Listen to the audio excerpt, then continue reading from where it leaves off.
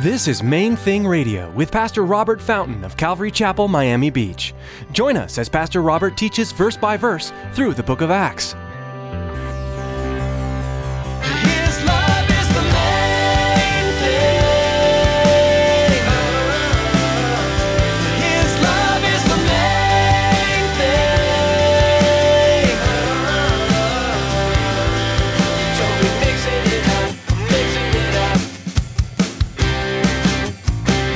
His love is the main thing. His love is the main thing.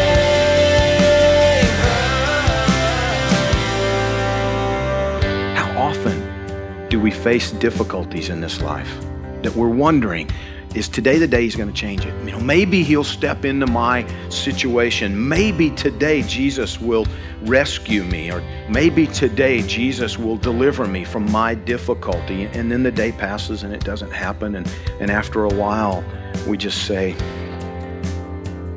I tried Christianity. It didn't work. I've heard that from people. We can ask continually for God's healing, but we may not see the results we desire, and that can be very discouraging. However, we have trouble seeing beyond our limited world to God's ultimate plan for us. Pastor Robert today encourages us to hold on to the promises that God will do what is best for us in His kingdom. Stick around after today's message from Pastor Robert. I have quite a bit of information that I'd like to share with you: our web address, podcast subscription information, and our contact information. Now here's Pastor Robert with today's message.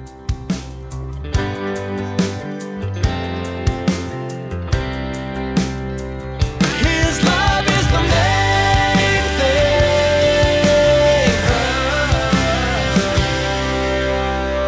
He was born this way. He had always been this way. His feet all gnarled up, his ankles all twisted, the bones didn't fit together right.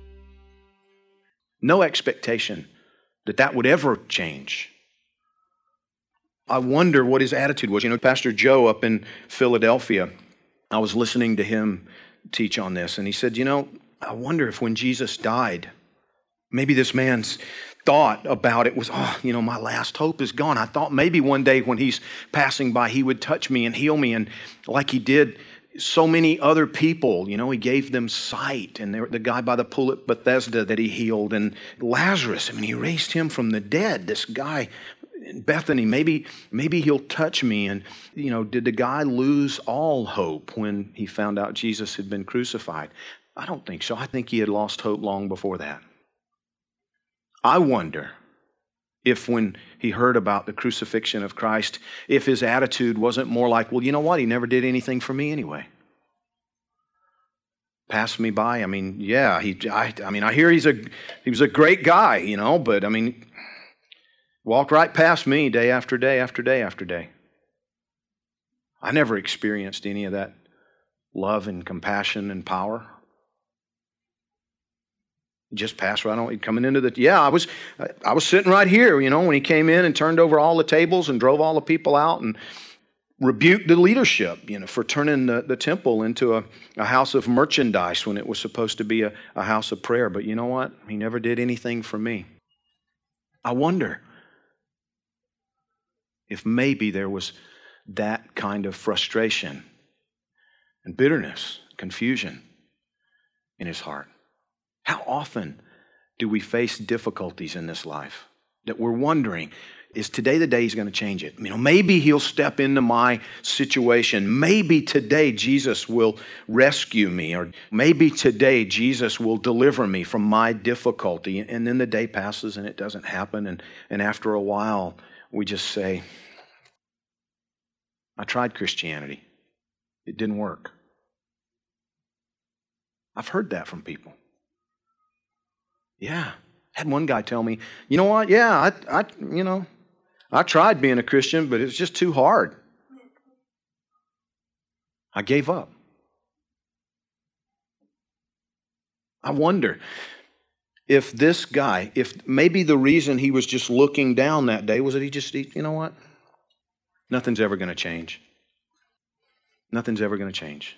This is the way it's going to be. It's the way it's been from the day I was born. It's the way it'll be until the day I die. I wonder if he was to that point of hopelessness when all of a sudden Peter and John come walking up, as they had before. And I wonder, I'd love to hear this from Peter's perspective. What happened? Because they passed him. The last part of chapter 2, we were told that they went daily with one accord into the temple. Did you catch that? So here you got hundreds of Christians. At this point, thousands. Going in at the hour of prayer. There was a morning hour, there was a midday hour, and there was an evening hour. And they're walking in, and all of a sudden, it's different. There's several things that stand out to me here that I want us to consider carefully together. The first one is that all of this was born out of the fact, the reality that Peter and John were men of prayer. They were men of prayer. Daily, they did this. And I want you to understand something too, because as I was thinking about the fact that, this had been a religious exercise. I was on an airplane, a few weeks ago, and there was a guy sitting next to me, Orthodox Jewish gentleman. There was a seat between us. He was in the window seat, I was in the aisle seat, and I see him undoing his seat belt and twisting, and I'm thinking he wants to get out, go to the restroom or whatever. And he's not saying anything. So I said, do you need to get out? No, I'm fine. And I didn't say it, but I'm thinking, well, then what are you doing? Because he's literally getting up, twisting around in the seat. I realized he's praying. It's time to pray. He's positioning himself for prayer. He's getting a little prayer shawl out. He's getting situated. He's turning in his seat. He's going to pray. Because 3 times a day, that needs to happen. When I was a little boy, I grew up in a Baptist church, not cracking on the Baptist church, because I heard the gospel consistently. I was taught, from the Bible week after week. But in my home, before you could put a bite of food in your mouth, you had to say a blessing. And listen to my wording, because it's important that you understand what I'm saying and what I'm not saying. We didn't have a time of fellowship with the Father around the food. You understand? We didn't have a time of reflecting and expressing our gratitude to our God for the provision that He'd made. We said a blessing, because that's what you do when you're religious. Peter and John, for years, religion hadn't done a whole lot for them. Religion hadn't done a thing for this man that's crippled sitting outside the gate. But religion for them involved saying prayers 3 times a day. Now everything's different, see, because Jesus had breathed on them and said, receive the Holy Spirit. And then He said, don't leave Jerusalem until the Holy Spirit comes upon you with power. And the Holy Spirit did come upon them with power. And they've realized there's something new has happened in their lives. They've been made alive spiritually. Now there's a fellowship, a communion in the Spirit. There's a oneness with each other and with God. Peter and John couldn't have been more different. Like night and day. Completely different temperaments. I think completely different personalities. One is impetuous and bold and just, acts first and then thinks about the consequences later, and the other seems to be a more contemplative, quiet kind of a guy. Very different people. One older, one younger. John's still a teenager at this point, it would seem. Young guy. Peter's older, married, family man, fisherman. But they're going together to pray. And now it's not just a religious exercise. Now they're going to pray. Now they're men of prayer. It's a lifestyle. I wonder if they remember the lesson that Jesus had taught them back in chapter 17 of Matthew.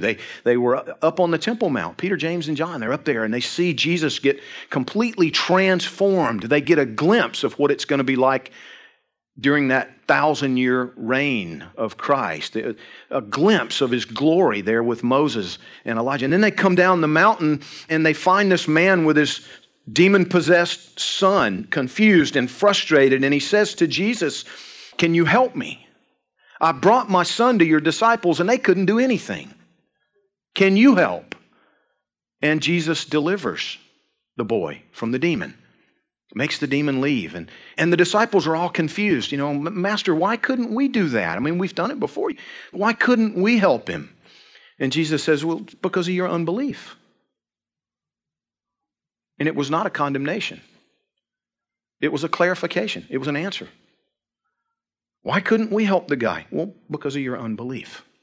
He said, because, you see, this kind of only comes out through fasting and prayer. That did not mean that they could have, had they only, if we had only known that was the key, see, we could have told him, yeah, okay, wait right there, don't go anywhere. And we could have gone over here for a day and fasted and prayed and come back and cast that demon out. No. That wasn't what he was saying. What he was saying is your unbelief has prevented you from being effective in ministry. His love is the main thing. His love is the main